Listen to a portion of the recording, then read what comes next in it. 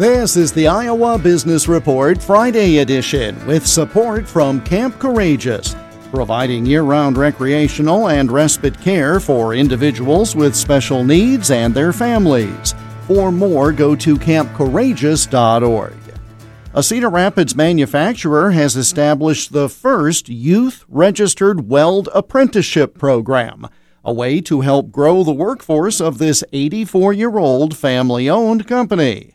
Miranda is Human Resources Manager for New Leader Manufacturing.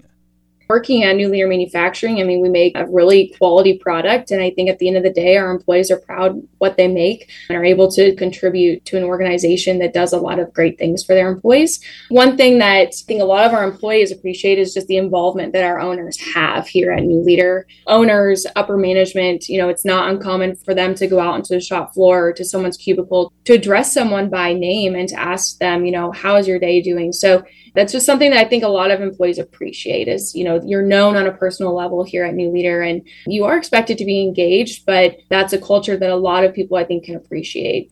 We're a family-owned business, so the current owners are a brother and sister, and they've been running the company since the early 90s, so over 30 years here. So it's got that kind of small family feel, but that's who we are and what we do. More on New Leader Manufacturing on the Iowa Business Report this weekend on many of these stations. The Iowa Business Report is presented with support from Camp Courageous near Monticello, Iowa. To learn more about volunteer opportunities at camp, go to campcourageous.org. I'm Jeff Stein for the Iowa Business Report.